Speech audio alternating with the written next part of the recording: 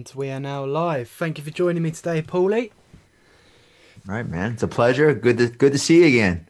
Yes, it's been a while. Just for those listening, obviously, through audio, we do also have video on YouTube, which is at the JB Podcast, so feel free to check that out. And Paulie's just sort of released a book, and I'd like you to just tell me about your new book. Oh, very cool, man. Love talking about it. So the new book is titled Deliberate Coaching, a Toolbox for Accelerating Performance. And really, it's about how to get people to perform in a way that's going to create sustainability. So we know that what we did was that if you look up coaching in the dictionary, you'll see a lot of very common terms, but nobody kind of quite defines it well. So because I have a background in the behavioral sciences, we've defined it using the science. So what we say is that training, because if I ask you right now what the difference between training and coaching, you'd have to think about it a little bit, like really what is the difference between a trainer and a coach, or specifically training and coaching. So training really has to do with skill acquisition, teaching somebody a skill, right? Getting them to perform that skill. And coaching, right? The function of coaching is to help transfer that skill into the natural environment. So if I'm training you as a fighter, I might be able to teach you how to slip or roll from a punch, and you can do that outside of the cage. Now I've got to get that skill to work in the cage. And if it's a new skill for you and I throw you in there and you start taking a beating, you're going to fall back on the old habits. So the book takes the reader through a very deliberate approach for deliberative coaching for developing skills and helping those skills to transfer. And there's a whole science behind that. So that's the premise of it. Tell me a little bit about your background in education as well. Yeah. So, I've actually worked in education since 1995. I was going into different schools, and I was picked up by a school as a therapist. And in those days, I was in the mental health field. So I had my master's in social work, and somebody said, "Hey, if you go around the corner and get this certification, this training, you can get paid, $50 an hour." I'm like, wow, because I was broke. I'm like, that sounds pretty cool. And it was on behavior. I'm like, I like behavior. Let me go sit in and find out more about it. But man, it changed my life. It was applied behavior analysis that I was being trained in. And it was like I was walking through life with a foggy lens on until I find out about this actually very, very misunderstood science. So when I learned it and I started to see things a little bit differently, I started to behave differently. So like the kids I was working with, troubled kids, kids that were dually diagnosed, they had a mental health diagnosis and they might've been doing some sort of drugs or something like that. And, as I started to learn more about the science, I started to apply it in my work, and I was seeing some pretty important outcomes. And I started to reflect on my own behavior and how my behavior was impacting the people around me and my clients. I was hired as a behavior analyst in a county in Florida, and I was actually serving some kids and working with teachers in classrooms. And the assistant superintendent, after a school had failed, the school had done very poorly. And one year it went from a grade A down to an F. It was like the kids had taken over the school. I remember they said, hey, do you think you can get in there and help them? And I said, no, what the heck am I going to do? It was because it was crazy. But I thought, all right, I'll give it a shot. We're going to need a team of folks. And I thought, well, let me refer back to the literature on the science. And I'm sure somebody must be doing something using it. And I couldn't find anything in particular, but somebody said there's this book by Aubrey Daniels, Dr. Aubrey Daniels. It's called Bringing Out the Best in People. And what it was organizational behavior management, which is the science of human behavior as applied to groups and organizations. Applied behavior analysis is typically a single subject design. So it's like working with, say, if I was working with one of my fighters, and so for our listeners, I'm also a professional mixed martial arts coach, and I also apply the science to training my fighters. But rather than working with one person, it allows you to work with and help improve the performance of groups of people. So I started applying some of these basic concepts to the schools, and we were getting really important outcomes. And then I replicated it, worked with some principals to replicate it.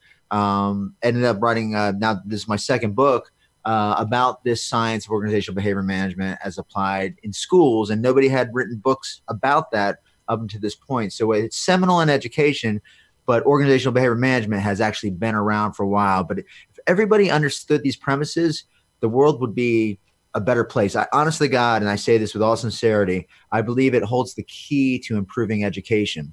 There's actually something called, and I didn't write this in my book. I wish I would have stumbled across it before, but CABAS, Comprehensive Applied Behavior Analysis Systems. And it's about how to improve student performance. And what they did was they linked what the professors were doing, what was going on in higher education, to what the school leaders were doing, to what the teachers were doing, to even what the parents were doing. And the outcomes, JB, were incredible. They're getting 4 to 7 times improvement in student achievement. 4 to 7 times. Can you imagine that? I forget, like the United States, and I could, don't quote me on this because I might be misquoting it, but I think they just put out like $25 billion in grants trying to find out how we can educate people the best. And you don't need to do that. We already have the answer. It's rooted in the science of human behavior, but people have a very warped distortion of what it is. They think about like Skinner and the rats and the pigeons and thinking they got it all wrong. Skinner founded radical behaviorism, right? And radical behaviorism says that we do consider your private events, your thoughts and your feelings are very important. People think that it's just about behavior. And of course, we recognize that behavior is most important because it's measurable. You can see it. And what you do impacts outcomes, right? Or what you don't do. So understanding those principles is really the key to improving life and improving performance, helping people become happier, helping them perform independently, helping them to reach their goals. It really holds the key to it.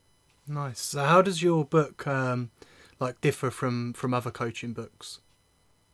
Yeah, so I'll say fundamentally, our book is rooted in the science of human behavior. So it's not like a flavor of the coaching strategies book, and actually it's coaching. Well, I'm going to use it synonymous with leadership because leaders, they have to coach somebody. It might be the people just right under them. Really, it gives a very scientific look and written in layman's terms, easy to follow terms. That regardless of whatever coaching, because there's a lot of different coaching books out there. There's a lot of different leadership approaches out there.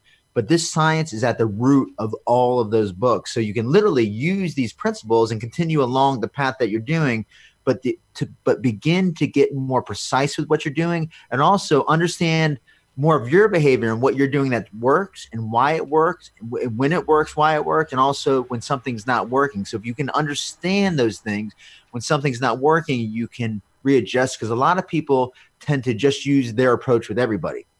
And you cannot do the same thing with everybody, but you can use the same scientific principles to understand why something's going on. For example, if you weren't performing at work very well, there's a reason. It's going to come down to 2 things. It's either a can't do versus a don't do or won't do. Skill deficit versus will deficit. So you have to first be able to diagnose that to understand what approach you're going to take, because the intervention for that's going to be far different for each one, whether it's skill deficit or performance deficit. So understanding that first and foremost, and then understanding how to develop skills, and then understanding how to accelerate that performance and get those skills to stick in the natural environment, whatever work environment you're performing in. How has the science changed from sort of 1995 to now? Is it understanding of things and understanding on how people work and their behaviour? Has there been loads of change, or has it been kind of we already knew this back then, and now suddenly a lot more people are awake to it, so we're understanding the field more and dealing with it more? I love that question. So there's a ton of research behind the science, right? Ton of research, 100 years of behavior research, and then 50 plus years linked to specifically what we're doing with applied behavior analysis. And it's real research. It's not bad. It's real. The empirical evidence, it's powerful. So frankly, it's not that it's changed much. What's changed is people like me being able to disseminate, because what the science has not done, or let's say the scientists, they haven't been great disseminators, right? Because you have real scientists in the field, and they don't necessarily, if you come across somebody that's kind of sciencey, they don't necessarily communicate well, I mean, they're very focused, but we have to make things palatable to people. And this is what I felt like Dr. Aubrey Daniels did with his book, or Bring Out the Best in People. He brought the science to the everyday person to make it understandable. And I feel like that is going on more now, because you can't force people in the science, but you can use the science to reinforce them into it. Like, do something, use the principles, and then say, by the way, what you just did there was apply the science of human behavior. And if they use that and they see it works for them, well, we know that they're going to want to do that again. That's what the science tells us. I think it's just more, it's being disseminated more. And of course, there have been some changes. There's actually something and maybe we'll talk more about this later, but there's something called acceptance commitment therapy. I'm looking at the book. It's right next to me. I've written about that. I have an article called Fight Science, using action to overcome fear and anxiety, because fear and anxiety is an important thing for fighters to overcome.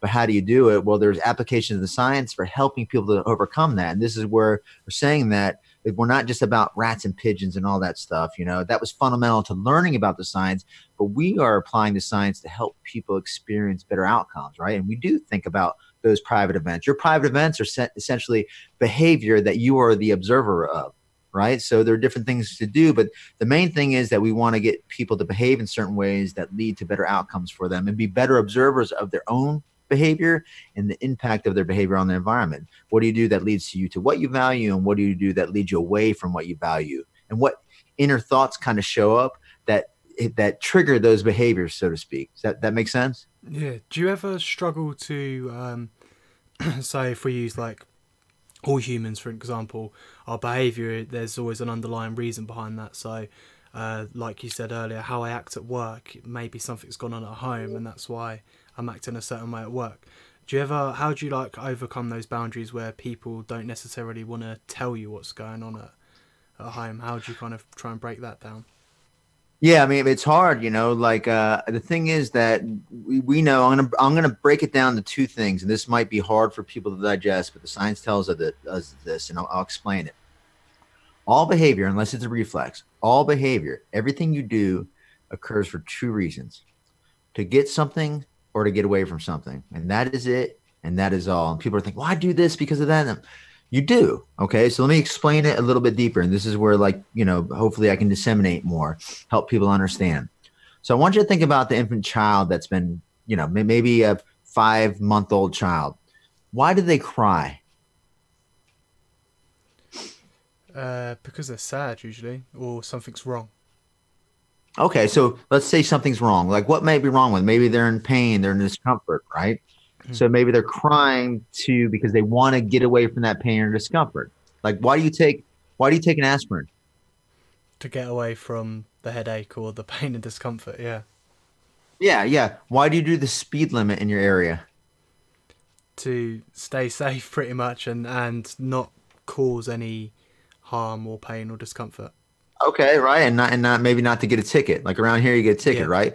So when you behave in ways to avoid something that's aversive, that's called negative reinforcement, because all behavior occurs because of reinforcement. There's two types: negative and positive. Negative, people behave just to avoid getting into some sort of trouble or something aversive, right? Positive reinforcement, people behave to have something added, right? To get something for them. So maybe the baby also cries because they wants the mom's attention, right?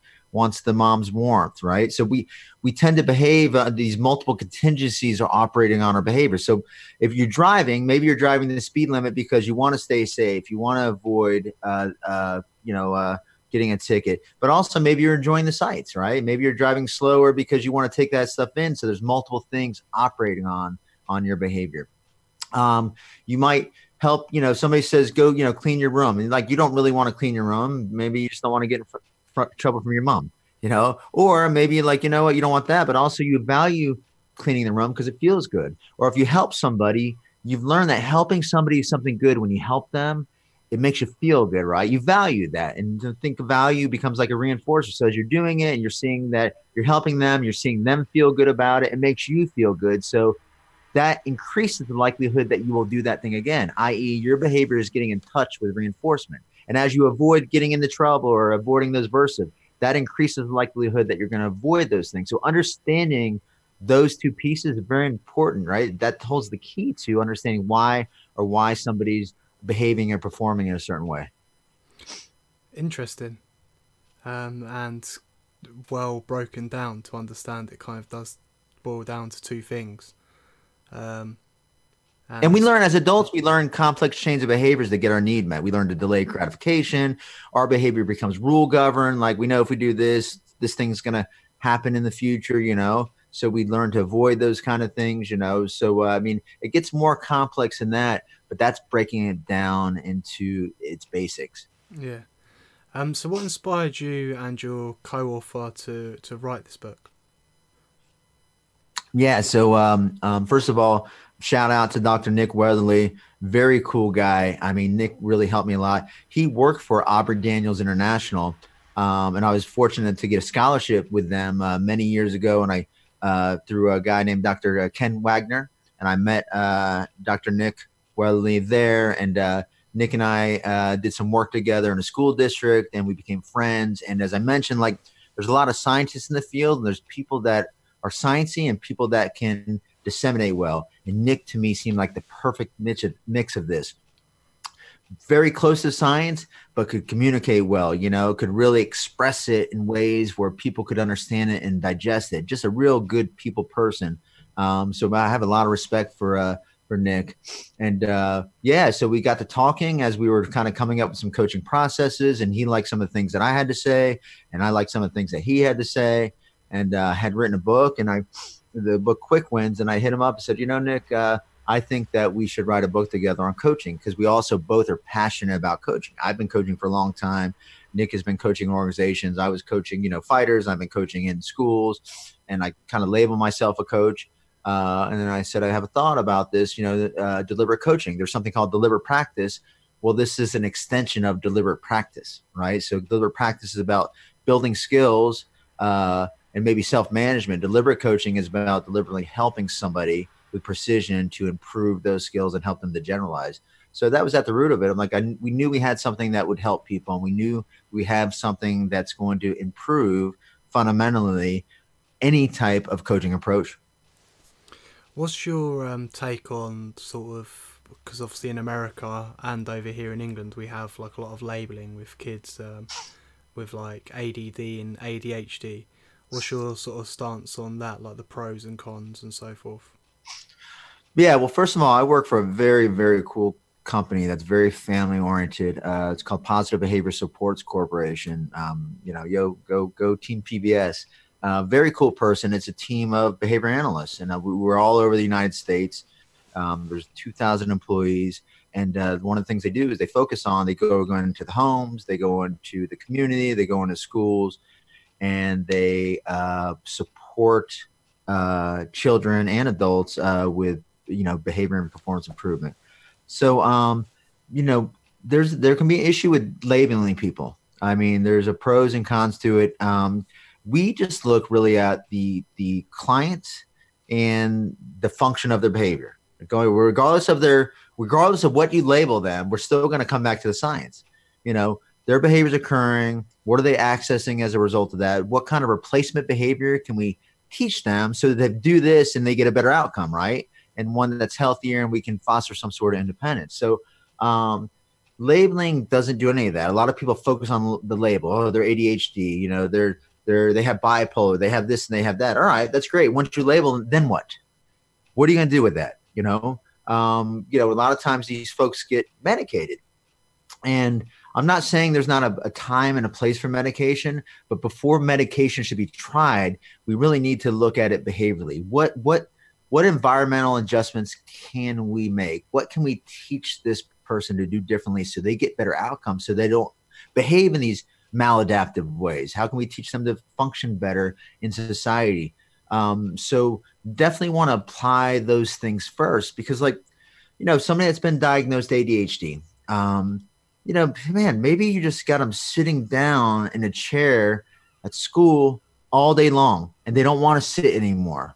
I don't want to sit in a chair all day long, right? So part of that might be just programming movement into their activities, or maybe it's like the teaching is just boring. Who wants to sit and listen to something boring? You're going to get antsy. We need to be engaged in those things. So helping that teacher to create a lesson that is more engaging becomes powerful. But instead, we look at the kid and say, well, he's ADHD because he won't sit still and listen. But he might just be bored stiff. So we don't know that. You have to look at the environment, and then we medicate these guys. and man, then they become lethargic. And I'm not saying there's not genetic predisposition here, but we really want to look to modify the environment first and make sure that these guys have the right skills to get better outcomes. If you've done those things and they're in place, you got a strong teacher, they're giving engaging work, they're engaging the student in the lesson, and they're still having problems with movement. Well, maybe we allow them to have a standing desk. Maybe we allow them to get up and move and walk around a little bit so they can get that need met, right? Because they have to get that energy out. Maybe we program, in the United States, they've taken out a lot of the fun things in school, like PE and music, this and that. And they're trying to cram achievement down their throats, and it's making school aversive to a lot of the kids, right? Instead of making school a place where they want to come, they're saying you need to learn, and you can't force people to learn. You got to reinforce them with it. You got to help them want to learn. We call it establishing operations in science, create a want for them. So you need to do those things first. And if you've done those things and you're still having problems, and I've seen kids that are truly ADHD and that they can't sit, can't learn. They're all over the place. It's like their mind is racing. Then by the way, these same kids that are ADHD that can't sit, they end up becoming what the diagnosis is oppositional defiant disorder. Have you ever heard that? No. Another label? ODD, right? Oppositional defiant disorder. It just kind of means kids don't want to follow adult directions. Well, that gets shaped up a lot of times. If you have an adult always telling you to sit down and shut up, well, pretty soon adults become somebody you don't want to be around, right? So then now you've labeled them. And really, if you go back in their history, you're like, well, no wonder they don't want to listen to adults. Adults have not treated them very well. They're always telling them to sit down and shut up. And frankly, I'm the same way. If somebody treated me that way, well, now I'm going to be oppositional defiant. I'm not going to want to listen to you because I don't want anybody speaking to me that way. But perhaps if we had arranged the environment better for that child, we wouldn't have to tell them that. Or maybe we had changed the teacher's behavior a little bit. And not that teachers doing bad things, but they might not know better. There's a way that you have to interact with people. You need to focus on more what they're doing right and less what they're doing wrong, and shape from there. Because we don't expect somebody to learn to run before they can crawl. We don't expect them to learn how to write until they learn the alphabet. It's the same thing with behavior. You have to slowly improve behavior, and that's how you can accelerate it, by focusing on just a couple behaviors at a time. How do you monitor progression, or how have you monitored progression before with behavior and stuff like that? How's it done in America? Because obviously here it would be attendance or something like that. Great. Yeah. So here's the thing, right? That's a great question.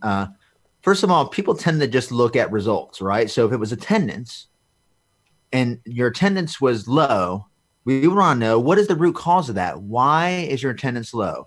Now it could be, again, that, hey, we have a bunch of new teachers in here. Teachers, aren't providing engaging lessons that are meaningful to the kids. Or maybe it's the leadership's being coercive with the teachers, right? Is that not that they can't do it, but they're not bringing out the best in them because they're pulling out the whip on them. They're forcing that. And that, when you try to force people to do things, people will be compliant, but only when you're looking, right? And the most you're going to get is compliance. You have to reinforce them into it. You have to help them value the outcomes. If you do that and you help them behave in ways that allow them to reach those outcomes as positive reinforcement that they want, then they're going to do those things whether you're looking or not. And leaders don't understand the science, a lot of these guys. Some people are just naturally good at it. They're great leaders. Then you have people that use their positional authority to try to force people to do things. And they do it because they see it work for them. They don't understand the negative impact, the bad ripple effects that occur to, say, teacher morale. If teacher morale's down, that's going to impact student achievement, student engagement, student learning, and that might hurt attendance, right? So we have to look at all these variables. What is at the root cause of attendance? We can't just focus. You can't focus on that learner if you have a lot of people not attending. You have to go back and think there's a systemic issue here. What is that? So you got to get to the root cause of it. Yeah, it's mad when you think about how many variables there are, and then having to try and work out what that can be. It's obviously a lot of time that needs to be implemented, I guess, to try and find that out. Well, this is what people in organizational behavior management specialize in. Coming in and doing an assessment first to figure out what is going on. Because if you just do something, if you say, you need to attend more, you need to be in school, well, What we know about the science is telling somebody to do something might get that behavior started, but it is insufficient for sustaining it. The only way they're going to sustain it is if you get them in touch with reinforcement. Being in school is a cool place to be. It engages me. I see that being here is going to lead to something important to me. But you have to make it more engaging in the moment for that student if you want to improve it. And that means if you're going to bring out the best in the students, who do you have to bring out the best in? The people around, basically, like the teachers and things like that. Yes. So, yeah. And if you're going to bring out the best in them, you got to bring out the best in the leaders. If you're going to bring out the best in the teachers and leaders, it might be bring out the best in higher education. There's this alignment all the way down that leads to student achievement. A lot of times the poor teachers are getting blamed for it, and they may not have the skills to actually engage the students, because if you get too much theory telling, as I mentioned at the beginning, I can't tell a fighter how to fight and expect they're going to be able to get in their fight. Telling is insufficient for getting people to perform. It's not. It is the smallest piece of even telling and modeling. You have to tell them, give them instruction, model for them how to do it, and then they need lots of rehearsal with feedback in order to be able to engage in that skill. And then you need some coaching to help that skill to transfer into that natural environment. That's whether it's a teacher with a student, a instructional coach with a teacher, or a leader with the teacher, or somebody with a leader helping them to become better leaders. And in America, they've got some research that showed that one person, the school principal, can impact student achievement by up to 25%.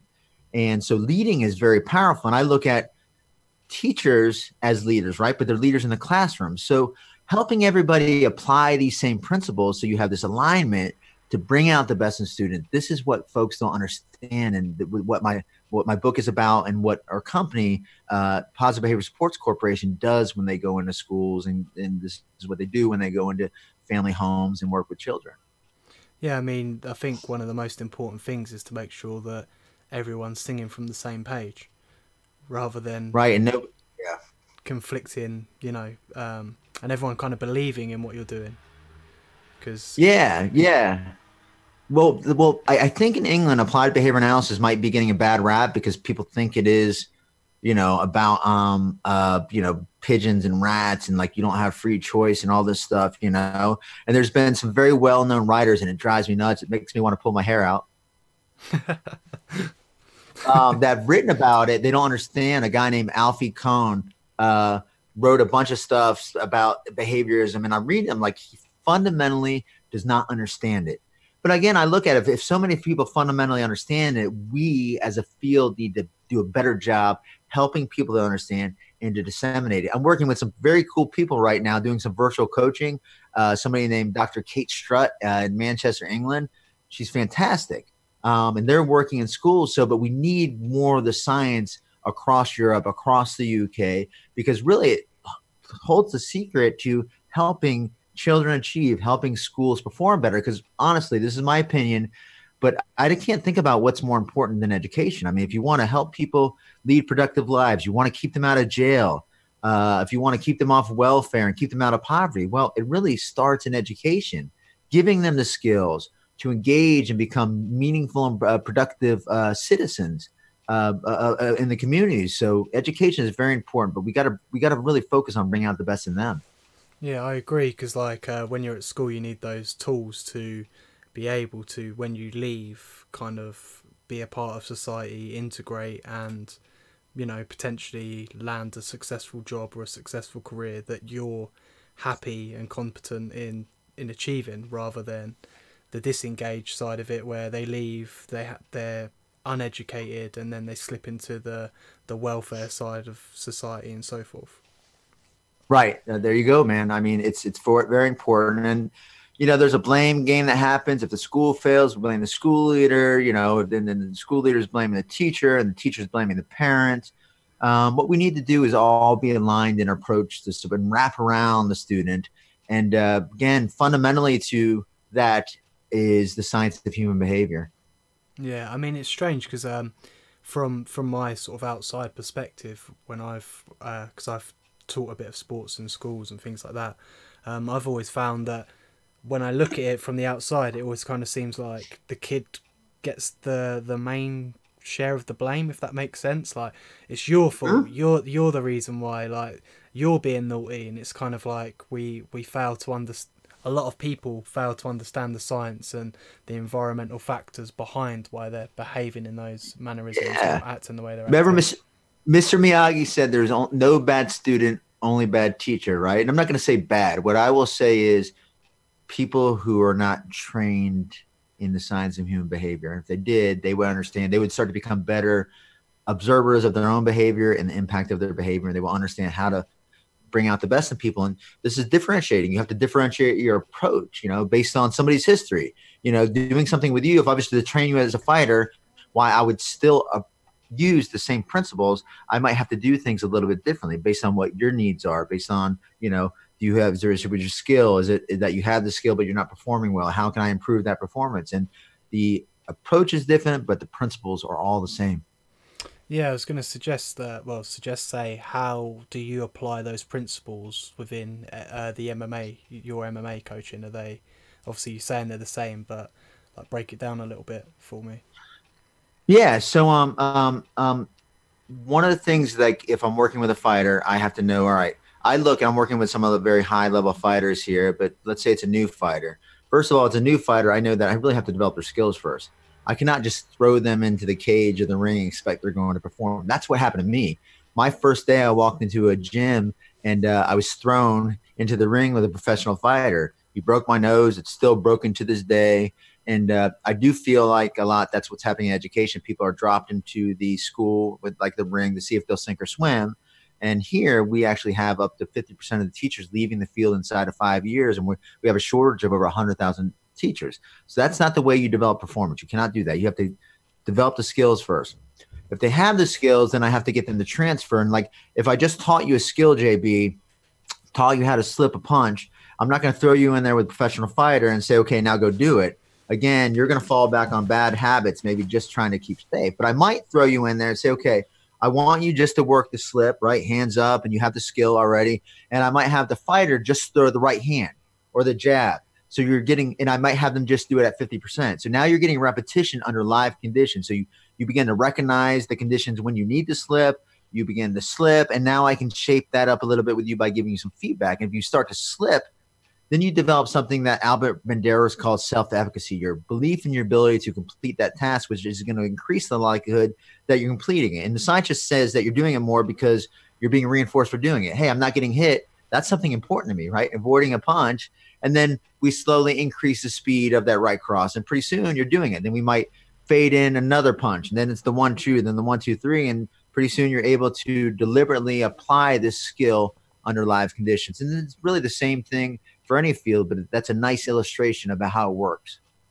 Can these same principles be applied in like other fields as well, other than just school and sort of you using them in MMA? Can they be rounded in sort of all aspects of life and business and so forth? That is the beauty of the science. There's no other science like this. Honestly, in my opinion, of course, when you have a hammer, they say the world looks like a nail, right? But the science can be applied anywhere. Doesn't matter. Anything that has to do with somebody doing something. If somebody is going to do something more, less, or differently, then that has to do with the science of human behavior, right? So we can help that. Doesn't matter. People behaving, we can help them behave better. Or if they're working with other people, we can help them to help other people perform better and reach outcomes that they desire, right? We want to engage. We want to do things to people. We want to do them with people, involve them. Hey, what are you trying to do? Okay, let's look at how we can help you reach those goals. So any field, anything. It's mad, isn't it, how these principles can be applied like that. It's just it seems so simple. Obviously, it's complicated to an extent. I think it's people maybe not being educated enough that there is this science behind how we're all sort of acting and moving and how it can be applied in I assume like not a lengthy period of time. It can be quite a quick process when everyone's singing from the same hymn sheet. Yeah, man. I mean, for sure. There's no doubt about it. If people, in my opinion, it should be taught early in schools. It should definitely be taught at the universities. And they don't have to become behavior scientists, but understanding the basic principles, it can be very powerful as a parent. Why your child is misbehaving, why they're behaving well, what to do when they're misbehaving, what to do when they're behaving well, right? There's certain things that need to occur. If you want to see that behavior occur more, like the good behavior, well, there's certain things as a parent that you can do. And if you don't want to see that misbehavior occur, well, there's certain things you should do. And a lot of times well-meaning people do the wrong thing because they were brought up that way, or they see it work in the moment, but they don't understand the consequences. Like if you use punishment a lot, you're going to get all sorts of bad things. There's all sorts of emotional reactions that occur. People are going to want to avoid you. If you've ever worked for a boss that has been like coercive in their approach, you don't want to be around them. You know, it doesn't bring out the best in you. You know, if you work for fear of consequences, people become very nervous. They become like they have tunnel vision, right?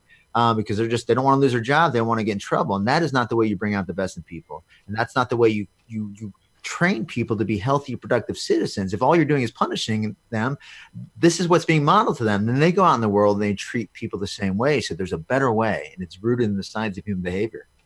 Do you think that's why there's been sort of an increase in, say, anxiety within children and even adults? Is like that kind of fear of punishment? Like, do you know what I mean? With the children in school, they're like kind of fearful of doing poor because they've got this pressure, and if they don't achieve, then they're getting told off or detentions and so forth. So they end up kind of building up this like anxious sort of feeling, which later on proceeds through life. Yeah, 100%.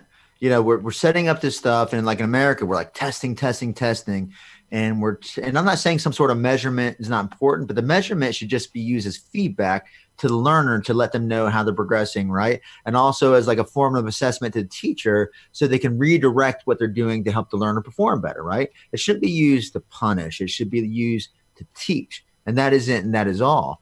So yeah, sure, it creates fear and anxiety for people, and it makes people not want to attend school. And people tend to yell and say, you need to do this or because, and man, again, you might win the battle, but you lose the war, so to speak. So there's definitely a better way. And like detention, for example, like actually over here, our company has developed something called the Quick Room. It's a replacement of out of school suspension, in school suspension, exclusionary timeout, detention, and it's rooted in the science of human behavior. And we're getting like huge reductions. In one school, we saved 23,000 hours of time that children would have been sent out because we've just put in some basic principles that help them get back on task and get back in the environment. But the main thing is that we want to put things in the environment that prevent kids from wanting to act out, right? Create an environment that's rich for learning, that engages them, that brings out the best in them. A climate, which is shared perception, a culture where people are helping each other learn, that they want to be in school, that they want to be in the class, that the teachers want to be there. But, you know, we have a lot of work to do. We really do. And it's good people doing a lot of the wrong things just because they don't know better. And there's a lot of good people doing a lot of good things, but let's recognize and help them recognize why that stuff is working. Let's hold them up as models for other people, schools that are that are excelling, leaders that are excelling, teachers that are excelling. Let's hold them up as models so other people can see what they're doing. Not just saying that they're good, but specifically, what are they doing to be good? How are they reaching these outcomes? People have to understand, to reach results, what behaviors they need to engage in. Because again, all results require somebody doing something more, less, or differently. Yeah. I mean, for me, it was a strange process because at school, I was like, for my GCSEs, like everyone was like pounding on how important they are. You know, you need to get really good grades because they're gonna give you good career paths. Basically, if you got good GCSEs here, you were gonna get a good job. And I didn't really care. Like, I was carefree. I was a bit naughty at school. I was just like, whatever. Like, I'm lost in the system a little bit. Whereas a couple of my friends, they were like stressed, worried. That anxiety feeling was there, and I think to myself, like, when I was at school, we had a lot of PE and things like that, a lot of ways to relieve that stress and tension. Whereas I think in society and in schools nowadays, they've kind of taken away like the PE aspect and the sport. So these kids are dealing with all this stress, and the system's kind of telling them you need to perform.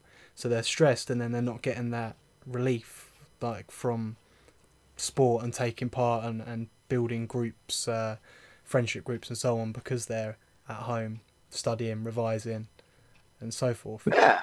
Well, we want to have all those pieces, and we want them to be engaged in what they're doing in school, and we don't want to cram it down their throat because they'll leave. They'll quit. They're gonna, just like if we're cramming something down an employee's throat and they don't believe in it, they don't think it's going to be helpful, they'll end up leaving. Right? When it becomes so aversive that whatever you're working for, the aversion is more than that, you'll get flight. People will escape. So we have to create. I mean, think about it. If we made school, engaging, we had like lots of when you learned history, if you learn history, and we have the technology, and you learned about this for over here, maybe the Civil War, but you were in it in virtual reality. How much would you learn? It would be engaging you with all this kind of cool stimulus, and we could do that. That it could be so much funner, right? Engaging, where people are learning rather than just sitting and having to pick up in the book and read it. I'm not saying there's anything wrong with reading books. Some people love reading. They're engaged in that, but some people don't do it. So if we allow people different outlets or different approaches to engaging them in their learning, well, they're going to learn more. I think that's it as well, understanding different learning styles. Like some people are visual, some people are doing, and I can't remember the third one. I was more of a doing learner. So if you sat me down and made me like look at a whiteboard or whatever, I was just like fiddling around, messing about, didn't really care. Whereas if it was like something where we had to get up and partake in tasks, and I was like felt more engaged, I learnt so much better, performed so much better, was a lot happier, and didn't get sent out of class or get detention. So it's a correlation. Everybody, that's the whole trick, is engaging people in it. No matter what, people, if they're going to get good at something, they do, no matter what, have to do it. You have to engage in those behaviors in order to create habits. That is very important. But how you engage people, there's different ways to do it. And that's what you're coming back to. What do I prefer doing? How do I prefer learning? It's just what is your reinforcers? What sort of is put in place for children that need support in classrooms and things like that? Do you have like a teaching assistant? What's sort of put there for them? So one of the things that's what like maybe a behavior analyst would do. So you come in, let's say a child was acting out in the class, and this is where like I would get caught up. I might be brought in to look at the child. This is back when I was doing this. But I couldn't look at the child without looking at the environment, right? So there's simple things that should be going on in the classroom that reduce the likelihood children are going to act out. For example, first of all, there's a lesson plan. Right. And so the lesson plan is given at the child's skill level, or maybe just a little bit beyond. Right. Because if you're trying to teach somebody and it's nowhere close to their current learning level, well, you can't learn. Like, all right, now I'm so far away from math. You couldn't sit me out down and expect me to do trigonometry. Yes, I'm going to act out because I can't do it. So you have to look at those basic things. Are there basic routines and procedures? People know where to come in, where to sit, how they should speak, where they hand in their papers. As a teacher, focusing more on recognizing what's going right or more on what's going wrong, right? So you will get the behavior that you focus on most. So we actually measure that. That stuff's measurable. How many times you are interacting positively with a child in ratio to how many times you are correcting misbehavior, and how you're correcting misbehavior. If you're doing it in a way that's nasty or coercive, well, you're going to get bad behavior with that eventually, and again, you're going to get, at most, people are stifled doing just enough to get by, but they're doing it in fear from you. So I look at those things in the environment first, because if we're going to change that child's behavior, whose behavior are we actually trying to change? The leaders, basically, and the environment around them, Yeah. Right. We can't, if telling people what to do was sufficient, I would say you need to sit down and learn. That would be it. I would tell the teacher, you need to go in your classroom and teach. I would tell the leader, you need to lead better, do this, that, and the other. It's not. Telling people does not get people to do things. They might start behaving that way, but unless they do it long enough, create a habit, and get in touch with some sort of positive outcome for doing it, they're never going to sustain it. So people need to understand those pieces of it. So there's obviously a rise in like social, emotional, mental health concerns in children. Do you know like what support's been put in on a ground level for them? Yeah. So, I mean, obviously I'm a behaviorist. So I'd mentioned earlier, there's something called acceptance commitment therapy. I wrote that article about it on fear and anxiety. This is a very important approach because while it's rooted in some very deep science, behavioral science, there's an approach that makes it simple and palatable for everybody. So essentially what it says is that it helps, and this would be for you or an adult and anybody else, but for working with children, helps children better align their behaviors with the outcomes they want, right? So first of all, we say, what is it that you value? Who and what do you value? I value my mom. I value my dad. I value this sport. I value learning, hopefully. I value this, that, and the other. Okay. What shows up within you, right? What yucky things kind of show up, to pull on Dr. Polk's term, that get in the way of you accessing those things? Well, I get mad. I get afraid. I feel like I can't do it, And okay, when those things show up within you, what do you do? Well, I yell, I scream, I don't do my homework, I avoid, if you're an adult, you might drink, right? You do drugs. All right. Do those behaviors lead you toward or away from what you value?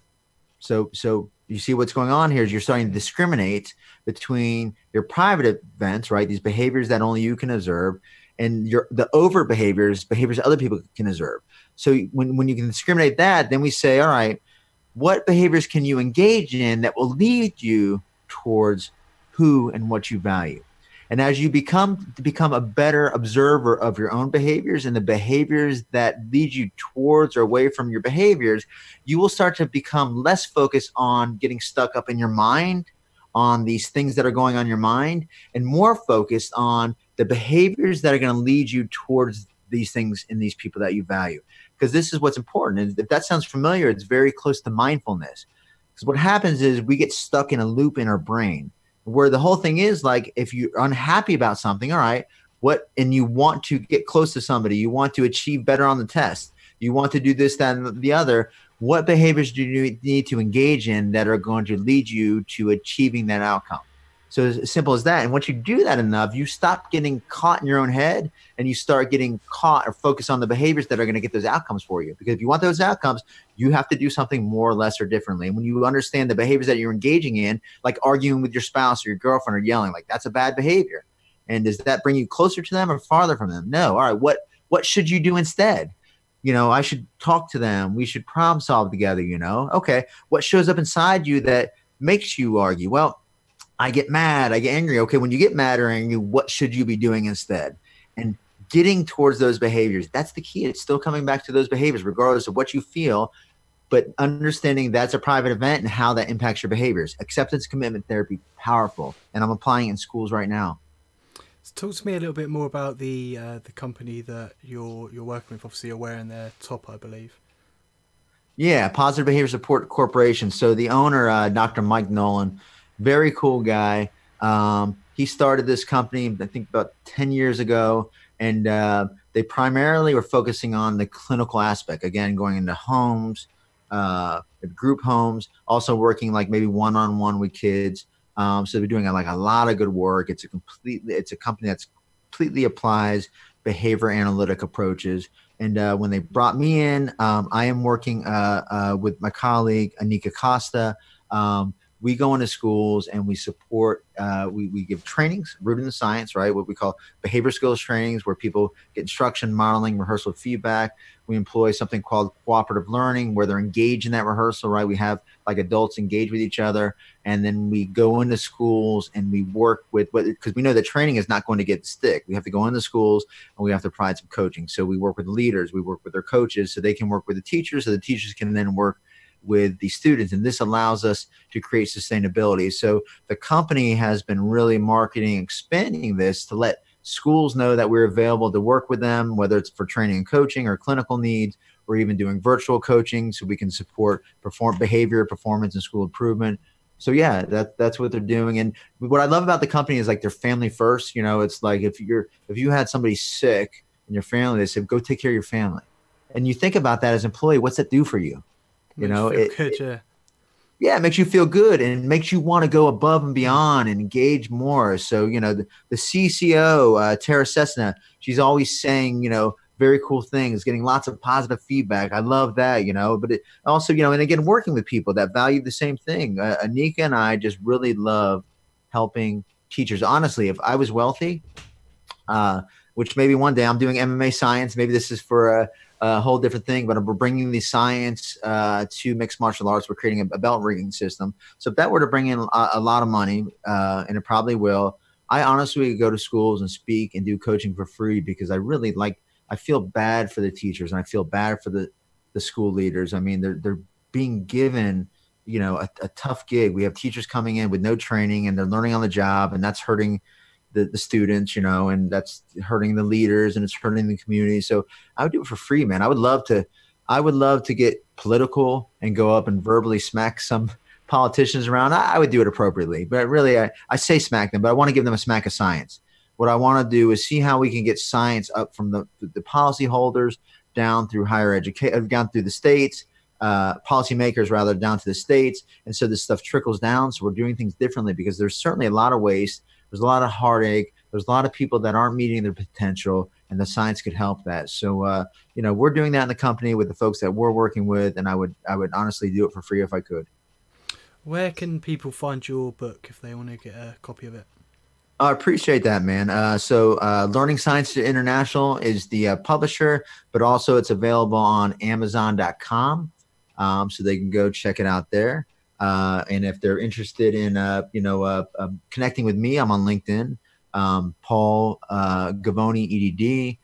Please, I invite that.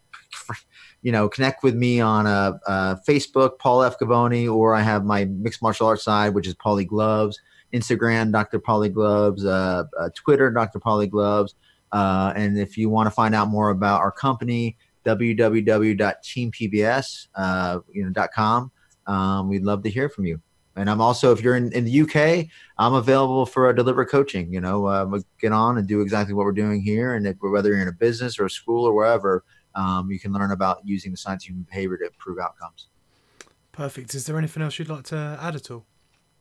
No, man, I appreciate it. Those were great questions. I think they were very important questions, and it was great talking with JB.